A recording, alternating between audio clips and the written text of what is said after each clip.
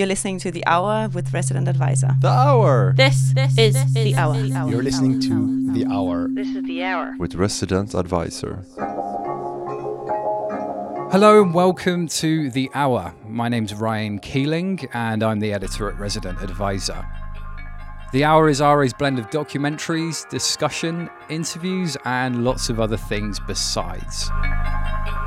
Coming up on this month's show, Jeff Mills will be discussing science fiction. And Christine Kukari will be reading you a feature she wrote for RA on Macau, which is a stunning arts and music venue in Milan, whose future is currently hanging in the balance. But to kick us off, I'm going to hand over to RA's news editor, Aaron Coultate. He's going to be tackling the complicated question of how DJs open their sets. You're listening to The Hour with Resident Advisor. The opening track of a DJ set isn't usually something that gets discussed very much, but it's the thing that's been popping up more and more in my conversations with friends these past few months. Usually, these conversations focus on a DJ who's started off their set in a memorable way. One person who's mentioned regularly is Hooney. His trademark intro is the a cappella at the start of Happiness by the Pointer Sisters. He plays the first 40 seconds or so of the tune, which allows him to reset the mood completely and take things in his own direction, usually with pretty explosive results. I love the way you love to live. You love life. Your inspiration. I love the way that you give your heart so freely,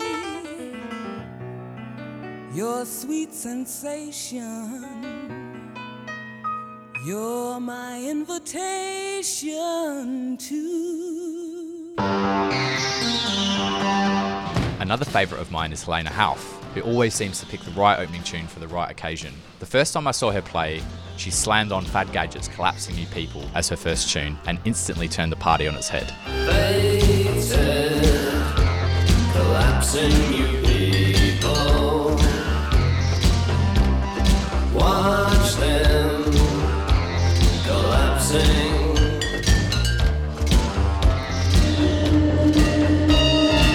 So I found myself becoming increasingly curious about how much thought DJs put into their first tune and what kind of approaches they take. Is the first track of the set even that important? What are the different ways to approach it? Who are the DJs who've mastered this nebulous art form? I did some digging and spoke to a bunch of DJs, including Jennifer Cardini, Roxy Moore, and JD Twitch. But before we get to that lot, my investigation began in RA's London office on a sweltering afternoon with my colleague, Stephen Titmus. Stevie, hello. Hello, how you doing? I'm good. You've been to your fair share of festivals and clubs down the years, is that fair to say? Yeah, that'd be fair to say.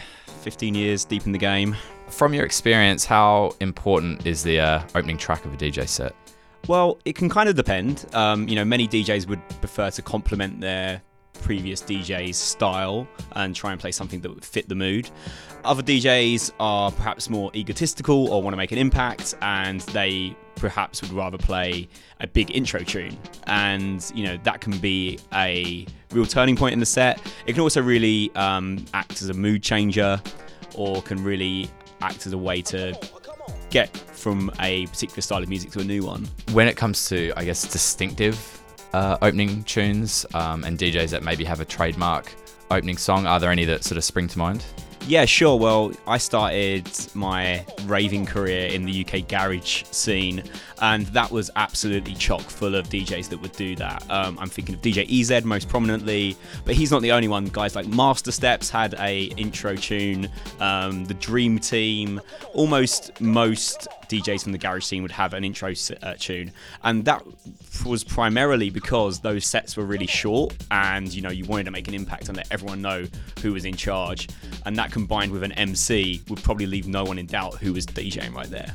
So talk us through what that actually means in terms of having one of those trademark openers for like someone who hasn't seen EZ play. I remember the first tape back I ever bought back in 1988 was a DJ EZ Club Coliseum Exposure #1. I just remember, and I'd never been to a rave at that point, MC PSG screaming DJ EZ is going to come on, and next thing you know, the next tune's telling you it's DJ EZ. It gets rewound in a second and the crowd goes absolutely mental. I think that is my absolute memory of a great intro tune. It sets out the stall of, you know, who you are and what you're going to do.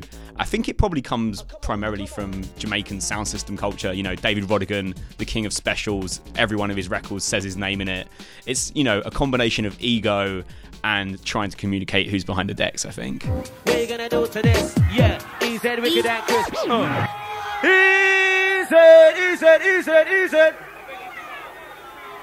EZ, from the TOP, Anti the Scallion side.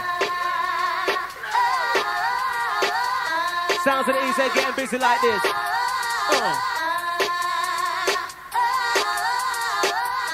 Have a lover like that. 3, 2, 1, EZ,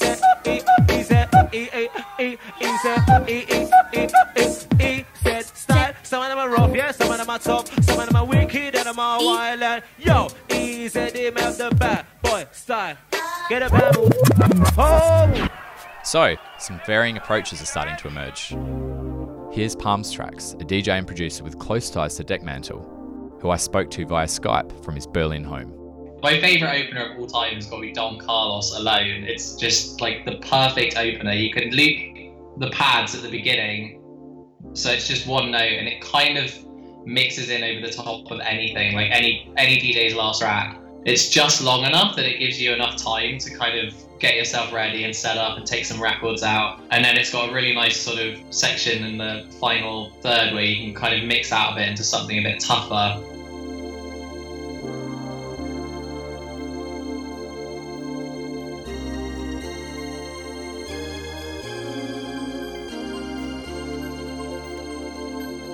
I don't know of any younger DJs who have like an opening track. I kind of feel like this might not be so common anymore.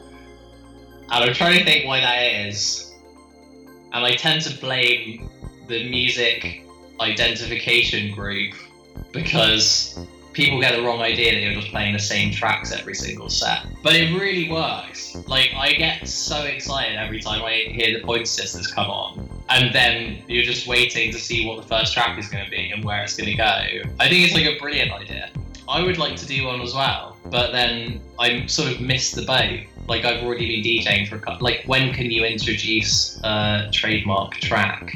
To have one, especially one with a vocal, kind of like bigging yourself up, you have to be at a level where people are there to see you and it gets them excited. I think if I was to turn up and my DJ name was DJ Mashed Potato, for want of a better example, and no one in the crowd knew who I was, and I played a 2-minute intro that was just basically saying how good DJ Mashed Potato was and how you're in for the time of your lives, everyone would just think you were an idiot.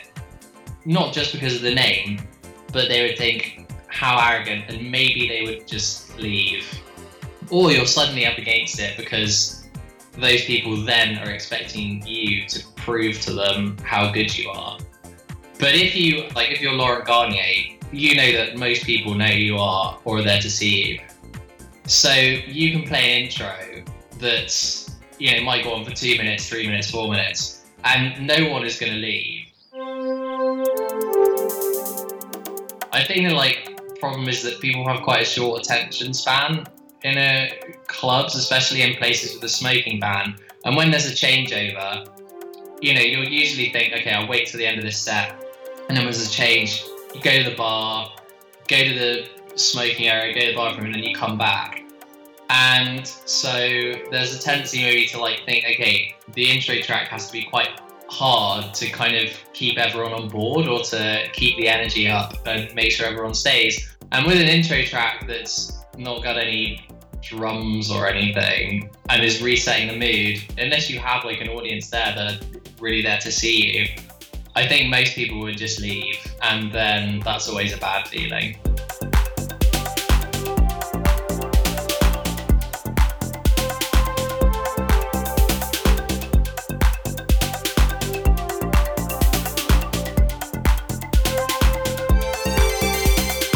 I recently noticed the French DJ Jennifer Cardini posting some footage on Facebook from a festival where she was deliberating over her first tune. So I gave her a call and discovered that she gives very careful consideration to the opening tracks in her sets. I put a lot of thought in choosing the track of the opening set. First of all, I'm a bit anxious, so I like to prepare, let's say, the first 3-4 records just to feel comfortable, and then after go with the flow. So I always think about what would be the first track. Also, back in the days when I started to be interested in DJing and listening to other DJs like Laurent Garnier, for example, in the early 90s, everybody had an opening track. It was very rare that DJs would just mix in the new track. They always had like kind of an intro. So I think that this disappeared maybe a little bit with time, but it's kind of an old school thing that I like to do. I like to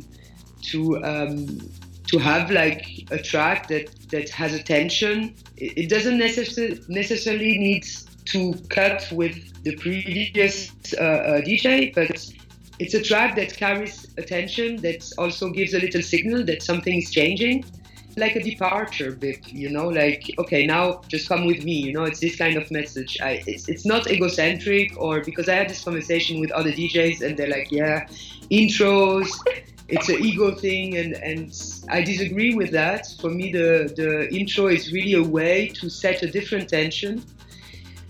Also, it can be really handy if, for example, the person before you is doing a warm-up at 128 BPM, like it happens sometimes. So that's a nice way to break with a rhythm or the BPM of the DJ before, and to start your own thing. It sets the atmosphere, different ambience, and yeah. I think tension is very powerful, and this is what makes it interesting in choosing a first track, is that you can really go down with a BPM and start your own thing and have a progression to build that up. There are two people that interest me with starting their DJ set lately. It was Bound, because you know direct that something is going on. And I was really impressed by Honey when we played Love International last year, because Honey is doing something that I don't dare always to do. He breaks everything and go down to 90 BPM. And he did this in a festival we played together. He started with an instrumental of Depeche Mode at like 95 BPM and just built the full set, and it was really great. And I think that he's kind of mastering this first track thing right now. Back in the studio, I caught up with Andy Blake, one of London's most respected DJs and a key figure behind the World Unknown parties, to find out how he prefers to start his sets. Hey Andy, in terms of your own DJ sets at the moment, what kind of things do you take into consideration when you're picking your first tune, and what kind of variables are there? I guess there's quite a few. I mean, there's the one when you're the first DJ on. That can be very different depending on who's around. I think that's the time when I would play the slightly more atmospheric thing. If I'm going on in the middle of the night, for quite a few years now, I tend really just to pick up where it is. I mean, sometimes there might be a sort of stylistic shift, but I think a lot of people have a thing they quite like to kind of scrub it all out and start again and put a new bed in, and I kind of prefer to lift off what's already happening, because I find if everyone's playing in say 2 and 3 hour lumps and everyone keeps resetting it, that lunacy magic kind of thing that happens when it's really, you know, people just really lose themselves. If you keep resetting it, you can end up with this, I don't know, it's like going to watch bands or something, rather than being caught up in this kind of immersive experience. I mean, obviously this is only my opinion, there's a million different ways to do this and most of them are right, it seems. So these days, and for quite some time, I'll just pick up with a sort of a fairly hefty rhythm track that I can bring in towards the end of the previous DJ's record, unless sometimes it's really obvious that their record they've played is meant to finish. It's some kind of crescendo, some kind of climax or denouement or whatever. And if that's the case, I'll respect that and I will start again. But if it's, you know, if the party's pumping along, then I'll just bring something in, muscles, you know, sort of bones and muscles kind of tune. So it's more about, rather than fully cleansing the palate, it's about maintaining the groove. For me, at the moment, in most of the gigs I'm doing, which tend to be bigger rooms and essentially house or techno of one kind or another, then that's where I am at the moment. There are, of course, other gigs you go and do them, but in terms of that kind of cleansing, those moments where you just drop it all to nothing, I'll probably wait until I've been playing for a while before I do that. I kind of like to get things, just keep things kind of where they are. It's almost like an Escher painting, isn't it, where it sort of sounds like it keeps going up, but actually it can't possibly be because it hasn't gone through the roof. It's staying somewhere kind of sensible. And at any stage in your DJ career, would you say you've ever had like a signature opening tune that you found yourself going back to? Go through phases all the time. I mean, it's funny because when you asked me to do this, I was thinking it's kind of interesting because I'm almost in this like not opening tune kind of mode. In terms of these kind of non-opening records that I'm playing now, there's one, this DJ Emily record, which is an old Yoshitoshi thing. So I think the EP is called the Disco Bandit EP, and the track that I play a lot is the long track on the other side, which I'm fairly sure isn't the Disco Bandit track, which is a John Chiafone production. And it's, like his things, is big, hefty, swinging drums and a bass line that eventually turns up and sends people out the minds. That's one that gets a lot of play, but it's almost anonymous in the way it happens. It's not a big tune, but it actually has an incredibly large effect if you sort of, if you utilise it properly.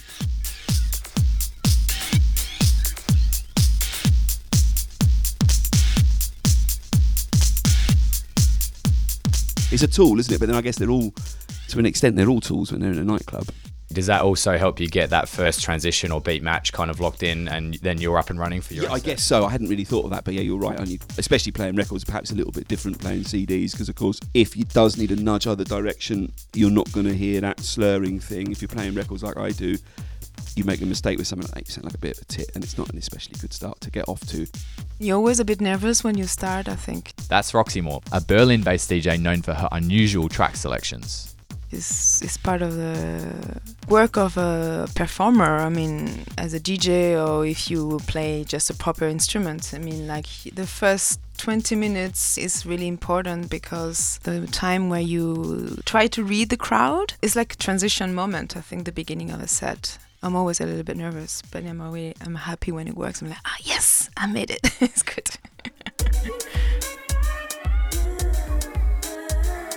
If you want to tell a story, it's always good to catch the attention of your audience properly.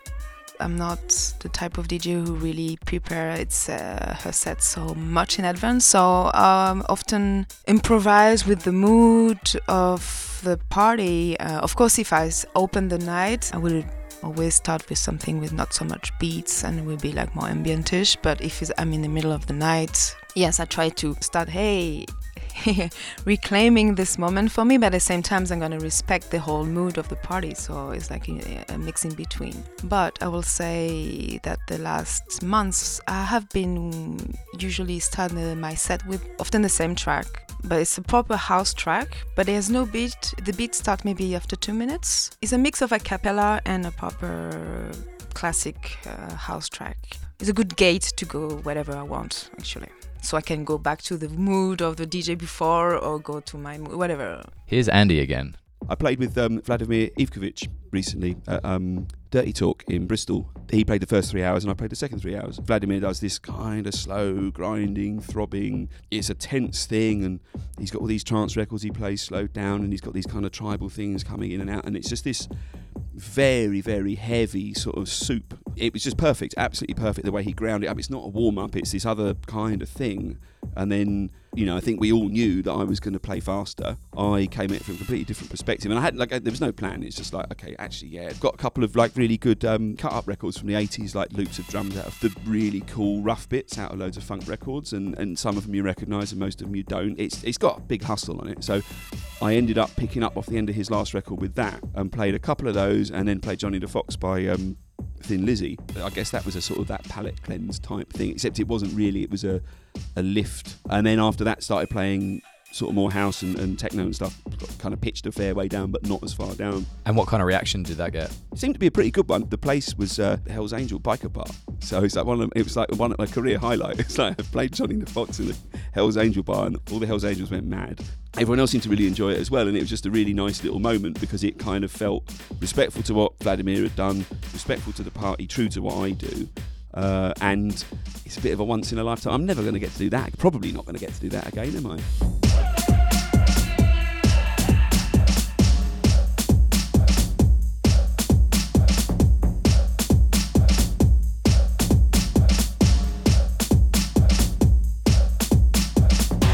Two of the key variables when it comes to opening tracks are time and place. Coaxing people onto the dance floor during a warm-up set is a very different scenario to coming on at peak time to a heaving crowd. Tasha spoke to us about playing early doors at her techno party neighbourhood. Hi, I'm Tasha. All my parties are based in London. Yeah, started at Plastic People, moved on to Dance Tunnel, and now we're based at Pickle Factory. You know, when I'm opening up neighbourhood, I'll play a lot of beatless stuff, a lot of drone, and then building it up with some more beats when people want to start dancing. If I've just discovered a new tune that I'm just totally obsessed with and I'm really excited about it, I want to put that out there and share that with the audience. And I think that sometimes can just be the choice. I'm going to play this because this is the most exciting tune that I've picked up this last week or whatever, and I want to play this, it's going to go off. It might not, but I think it's going to. But yeah, opening at Glastonbury, I started with El Gato tonight. Has more softer tone. Obviously there's no one in the tent, so you've got to bring everyone in. So that does have an impact on what my first tune will be. Sometimes it's quite good to come in with a bit of a surprise, like, yeah, that was that, and I'm here and this is what I play, making a bit of a statement. I do like the way that some other DJs do that. You know, like when Surgeon comes and plays, you know exactly what time it is, you know where you're at, what kind of music he's going to be playing, and it might be completely different from the last person, but it's no compromise. Same with like Helena Hoff, she'll just come in and play what she plays. But yeah, I think it's important to try and set the tone from the off when you're opening. Here's JD Twitch, one half of Optimo, a DJ who's never been one to play it safe in his sets. I think I probably have a non-approach to my opening track, as it totally depends on where and when I'm playing. If I'm following on from another DJ, I usually try to mix into what they are playing to maintain the flow. My first track will usually be something that fits with the current mood. So in those situations, it's actually my second track that is more important, as that is the track that will start to take it in my direction. When we are fortunate enough to play all night, or as one of our own nights, I think of the first 30 minutes as being the first track. I think it is very important to create the right atmosphere for people coming into the club, setting up an atmosphere for the people for when they feel ready to start dancing. I love that part of the night where it almost imperceptibly changes from a few people dancing to the dance floor filling up. Here's Jennifer Cardini. When I was young, I just wanted to give it all, you know, so I was not really doing a warm-up. I was more like playing all my favorite records. And I learned to do a warm-up playing clubs like Rex or Robert Johnson, like where you can really start slow and stuff. So I have many examples, especially in France, where the warm-up is harder sometimes than what I would play at the end of my set. So in that case, it's important for me to just make a break, you know, and in that case I always choose something with melodies, a little bit hypnotic, but that carries attention. So for example, last week I started with a new Marvin and Guy on Life and Death, the Train of Fantastic, which has a very specific atmosphere, and the lyrics are also an invitation to join, you know, to get on the train with me. We take you on a ride. So that's a good starting track. We're going to the other side of our minds. This is a one-way journey on the train of fantastic. It feels like we've pulled back the curtain on some of the key things, be it nerves, preparation or instinct, that affect someone's opening track. I'd like to say a big thanks to everyone who took the time to chat about this underappreciated element of a DJ set.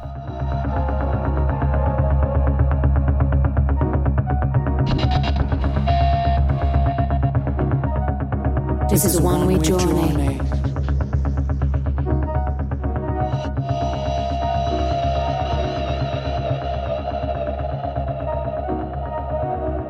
On the train of fantastic.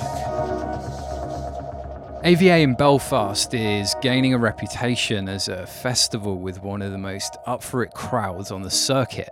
But before the wonderful chaos descended on Belfast back in early June, AVA staged a much more calm pre-festival conference. RA's Stephen Titmuss sat down with Jeff Mills, who was at AVA with his visual collaborator, Guillaume Marmin, to perform their project Close Encounters of the Fourth Kind. Science fiction and space have long been obsessions for Mills, and it's with these subjects that he begins this highlights reel from the conversation. Science fiction is really science for the average person who isn't a astrophysicist. You know, these are hunches about the future and reality and time, really from the average person's mind. And so that's why I think science fiction, you know, is so interesting. And sometimes we see science fiction actually becoming science.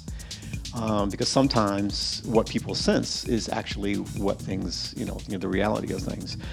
So the genre is full of ideas and full of visions and full of theories and full of things that are really in the back of our minds, and we somehow kind of play them out in literature and films and things like that. And then also from a subconscious thing, I think that it can address what we dream about as well. So the things that we are affected by, you know, during the night hours somehow comes out in the ways that we see what would happen if we were to colonize a planet and be stranded for, you know, so what would we do? What if we encountered this? What if we, and so so it's an interesting genre to work in.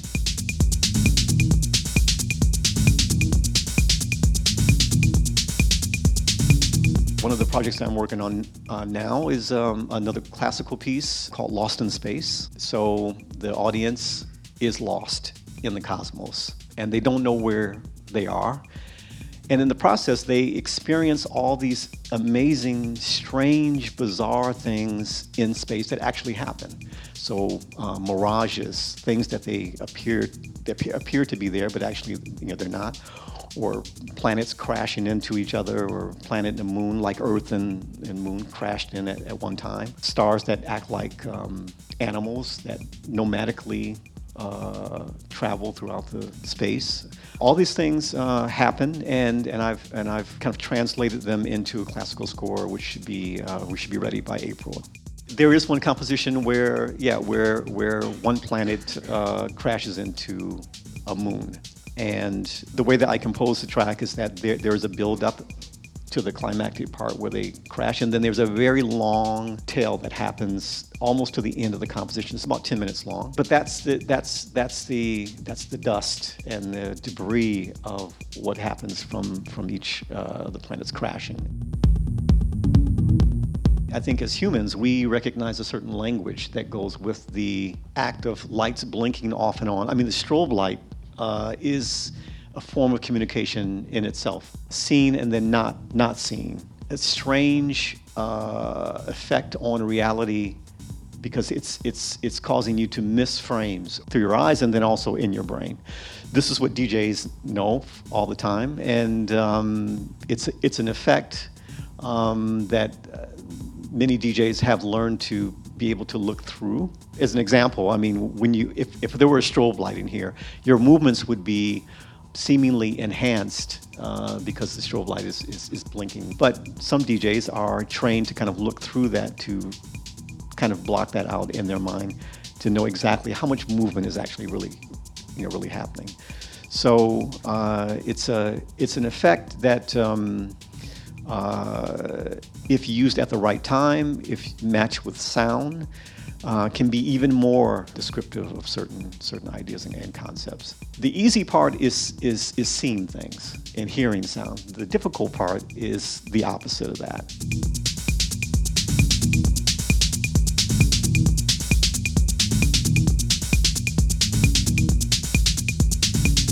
I still don't use computer to create music because I still prefer to work on the machine itself. The more analog pieces. Yeah, like 909, etc. Yeah, and because they were built to be standalone type of machines, and they have certain characters which are different from one another.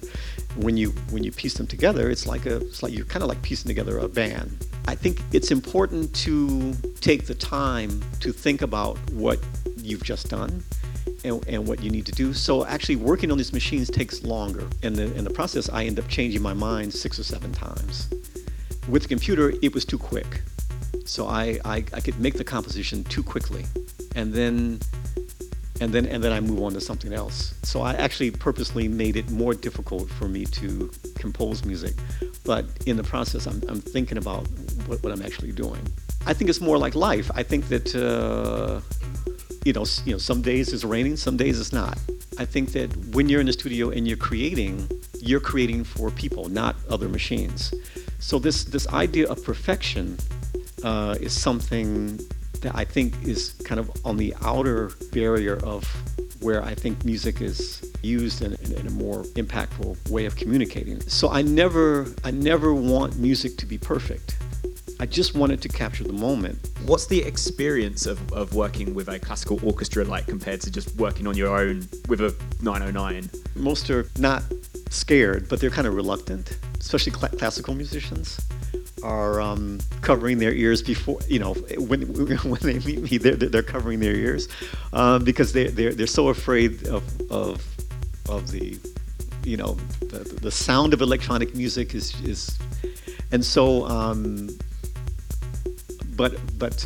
you find ways to find common links between what they do and what electronic musicians do, and you start from there, and then they realize that you're doing the same thing. It's just the method. What are the common links between the two worlds? Well, it helps when there's a subject. Classical musicians don't make music to make people dance, so forget about that. But if there's a subject that is that just ties everyone a common purpose. So in the current case, the last score that I did was about planets. They of course know about Gustav Holst and all the many different versions of classical that have been made about the planets. So it's easy for them it's easy for classical musicians to understand what the objective is. And so the electronic parts and the classical parts are just addressing each element, each planet. And so it's easier to discuss. And then also I have to say that there isn't that much difference between or distance between the way electronic musicians and classical musicians work. Both are very very focused, very methodical. Both deal in numerics, and in electronic music, especially conceptual, we try to, as best as we can, to translate the subject as much as possible, as close as possible. In classical, their objective is basically the same. Their job is to translate the composer's work and what he was thinking as close as possible. So when we get together, we're both working to do that.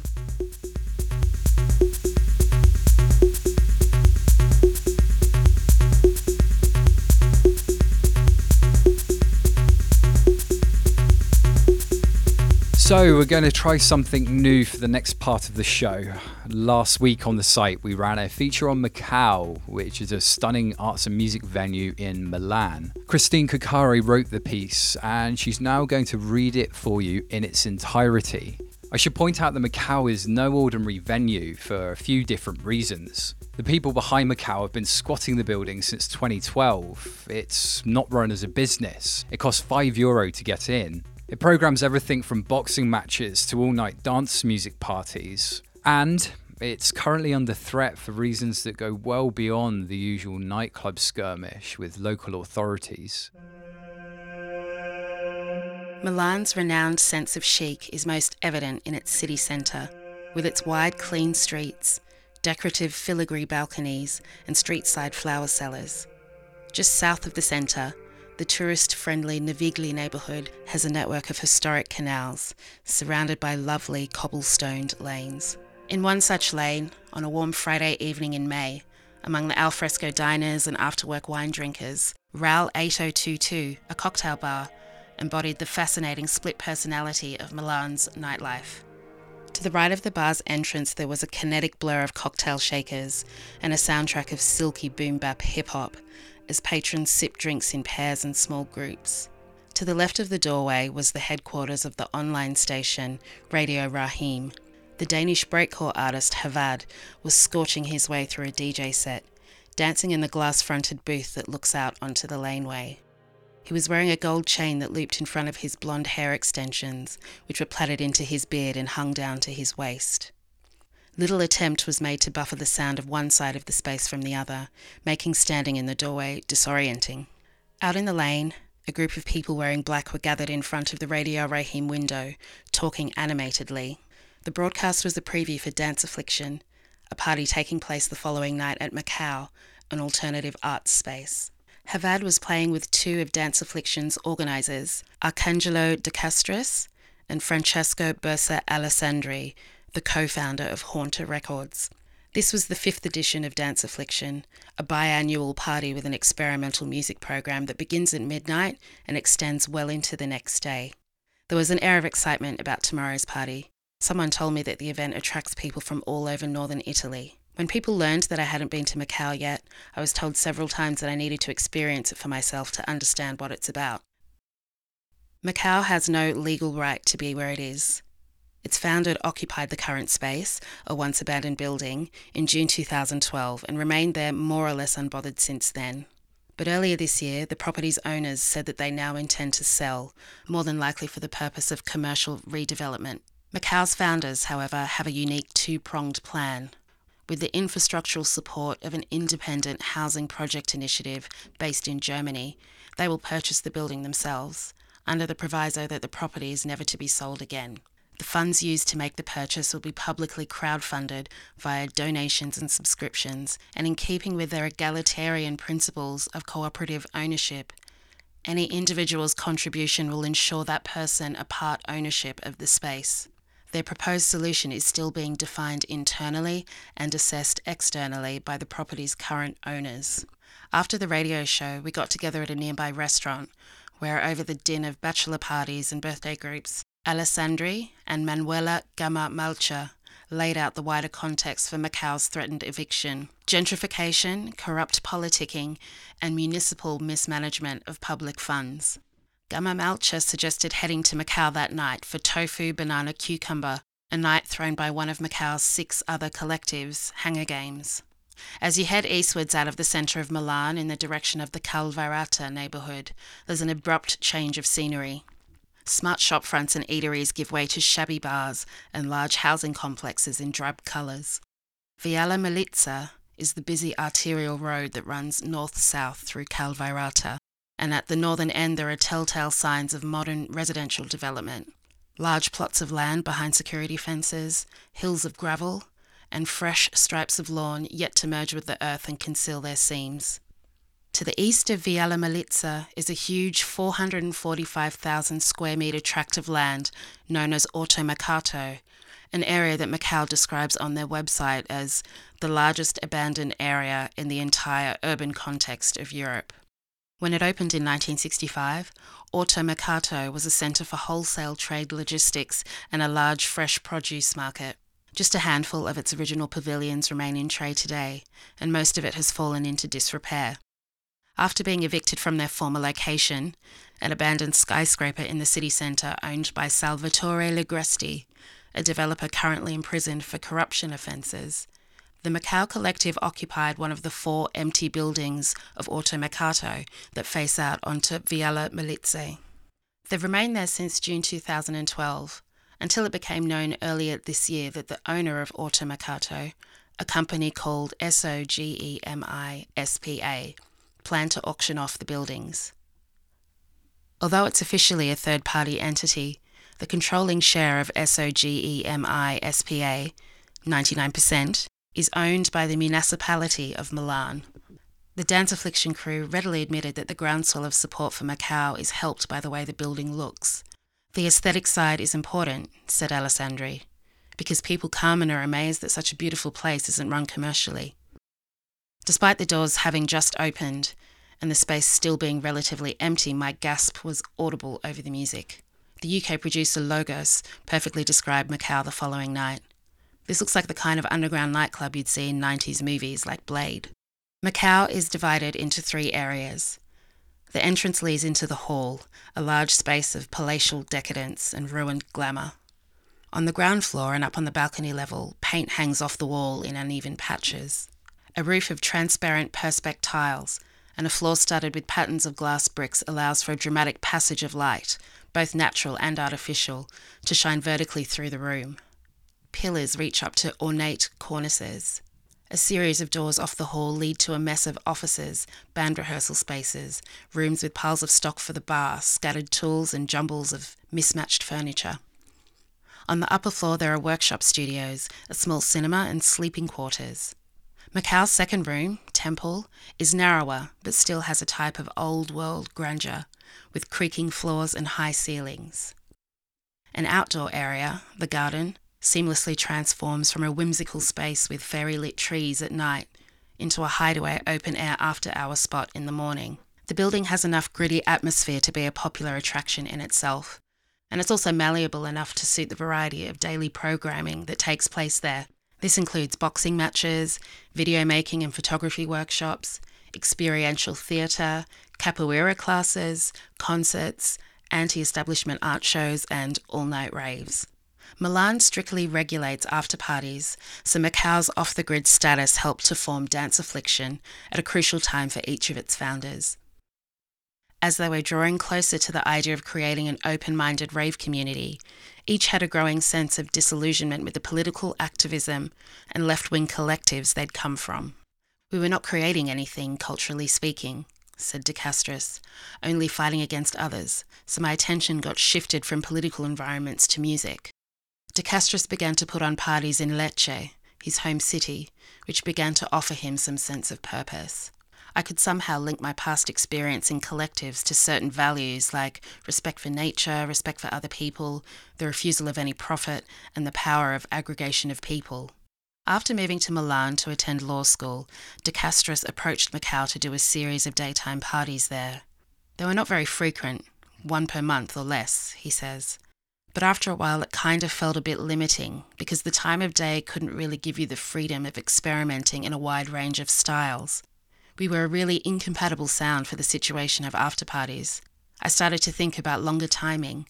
It came to my mind to start this 12-hour party together with Francesco, Manuela and Daniela Gurini, the other co-founder of Haunter Records, and we created Dance Affliction. The event's first edition, in spring 2015, was followed by the crew's deeper integration into the fabric of Macau. Us and another crew of kids were already doing some parties here, and we ended up being part of the organisation of the first edition of Saturnalia Festival, explained Alessandri. From that we got invited from one of the people who actually created Macau to become the new Tavolo Suono, or Sound Table, which was the in-house sound collective. Macau was divided into subgroups who took care of the different disciplines, a sound table, a theatre table, a video table. Altogether, Macau's various tables include around 80 members, with 25 of those working on sound and music programming. In the interests of transparency, accountability and egalitarianism, a sound table meeting is held at Macau every Thursday at 9:30 p.m. It's open to the public, and all programming decisions are discussed and finalised at these meetings by consensus.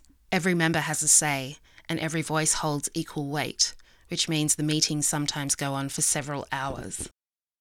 At times, the meetings have been backgrounded by intergenerational tension between Macau's old guard founders and the newer sound tables, whose parties now bring in the lion's share of Macau's income. Initially, they took us for people who just wanted to party and get shit-faced, said Alessandri. They didn't understand what our culture was and what we were trying to make. The music was the problem, because they saw people dancing, raving for long times and maybe taking drugs, and they started judging us for only being hedonists. It took a really long time to communicate, to have a productive conversation with them. Sometimes we fight, of course, said Gamma Melcher. There are many different people, many different views. Everyone wants to explain their needs and sometimes they don't meet, but every decision is made together. In the hour before Dance Affliction started on the Saturday, a dinner for the crew and artists, Havad and Logos, plus Kablam and Giant Swan, was served on tables that had been set up in the centre of the temple room. The conversation eventually turned to the dilemmas surrounding Macau's utopian vision. For instance, how to deal with people who ask to be let in for free because they can't afford the universal entry fee of €5. Let them in. Versus the haughty types attracted by Macau's reputation who refuse to give money to an illegally occupied space. Let them in as well, but it's important to try and infect these people in a way and draw people into our own mentality and make them come back more and more. How to make Macau more easily accessible to the local community, and how best to welcome their neighbours when relations might be frosty due to Macau's all-night noise. There is talk of adding more nuance to their current system of distributing money within the collective to more fairly and accurately reflect the level of participation. Inevitably, though, all threads of conversation lead to the same point. There's a strong chance that Macau will no longer have a home in which to resolve any of these issues.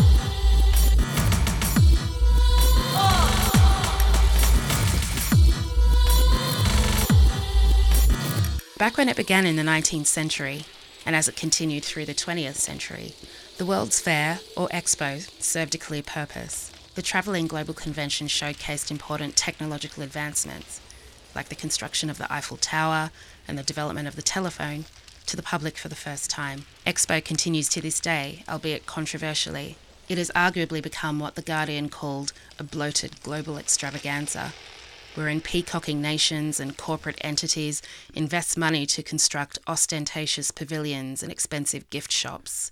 Nevertheless, in 2008, Milan submitted a bid to host an edition of Expo, with an understanding that the public funds plunged into the bid in the hosting of the event would be earned back through positive publicity, Expo tourism, and future foreign investment potential. The bid was successful.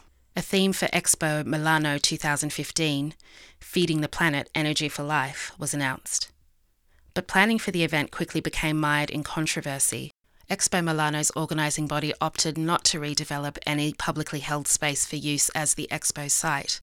Instead, Milan purchased land from a private seller at a square metre price that was estimated to be 15 to 20 times above standard market value. As the opening date drew closer, the strife deepened, with multiple Expo officials arrested on corruption charges.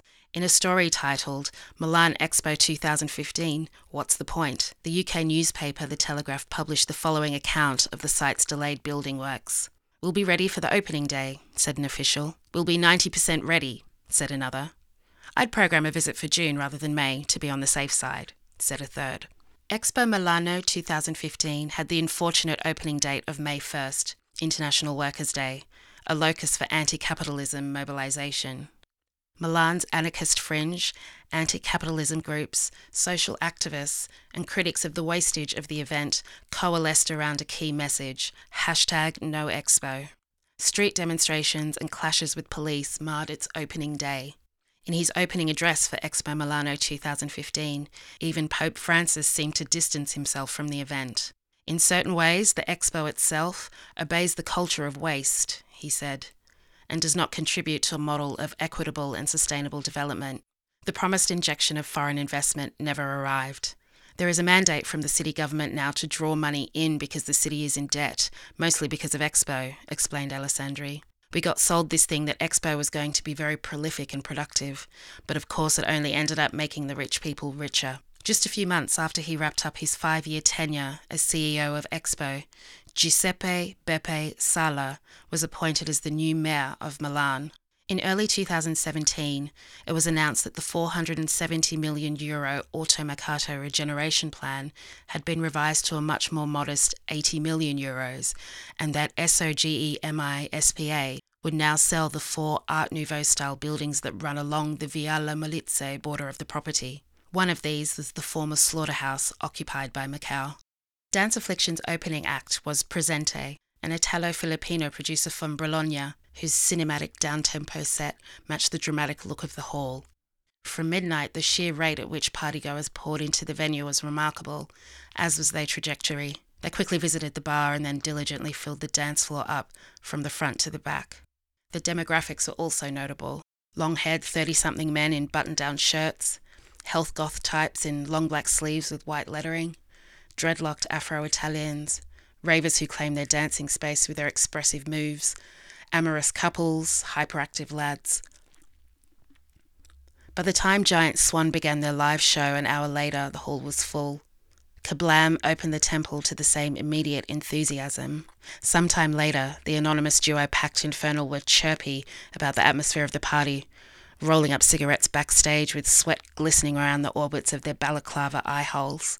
The night progressed, and as the sky brightened, the outdoor sound system was set up for the resident DJs. If there is to be a happy ending for Macau, its saviour will likely come from outside the collective and outside the country. The German cooperative Miethäuser Syndikat has offered financial and administrative support to self-organised groups in Germany for 2 decades, empowering them to collectively purchase what are primarily live-work creative spaces and withdraw them from the commercial real estate market permanently. Fortuitously for Macau, Miethäuser Syndikat would like to extend their operations across Europe. We would be the Trojan horse in Italy to open this network, said Gamma Malcha. The 2 organisations will embark on the process of forming a joint legal entity in Italy, so Miethäuser Syndikat will then be able to act as guarantor for a loan application to a non-commercial ethical bank, to allow Macau the funds to purchase the property at a fair market price and operate as an official non-profit organisation. It would be the ideal resolution, but it's one that Gamma Malcha and Alessandri are wary of becoming attached to. A few weeks after the party, we caught up on Skype, soon after Macau's first municipal meeting regarding the sale of the building. Miethäuser Syndikat submitted a letter of intent for Macau, but the best-case scenario will still require a 2-year period of financing, meetings and negotiations. It's still unclear, said Alessandri. Our hope is that they don't stop this process. They're constantly trying to push this agenda that we should not be here at all, and how this request from our part is an abuse of the municipality's trust. Right now we are under even bigger scrutiny by the process of law and of course police and even media attention. I'm a little worried that this could be all for show and trying to save face and save their more left-wing electoral base. They never talk about Expo, but it's actually pretty evident that one of the main reasons for the selling of this land is basically the huge amount of debt that the city is in after it. They could come in full force and evict us. If they are evicted, any footage of the incident would undoubtedly include the huge sign made of bold red letters that sits above the entrance to the graffiti-covered building. It was made by Macau's resident artists, both in ironic jest and defiant protest. It says, Vendesi, for sale.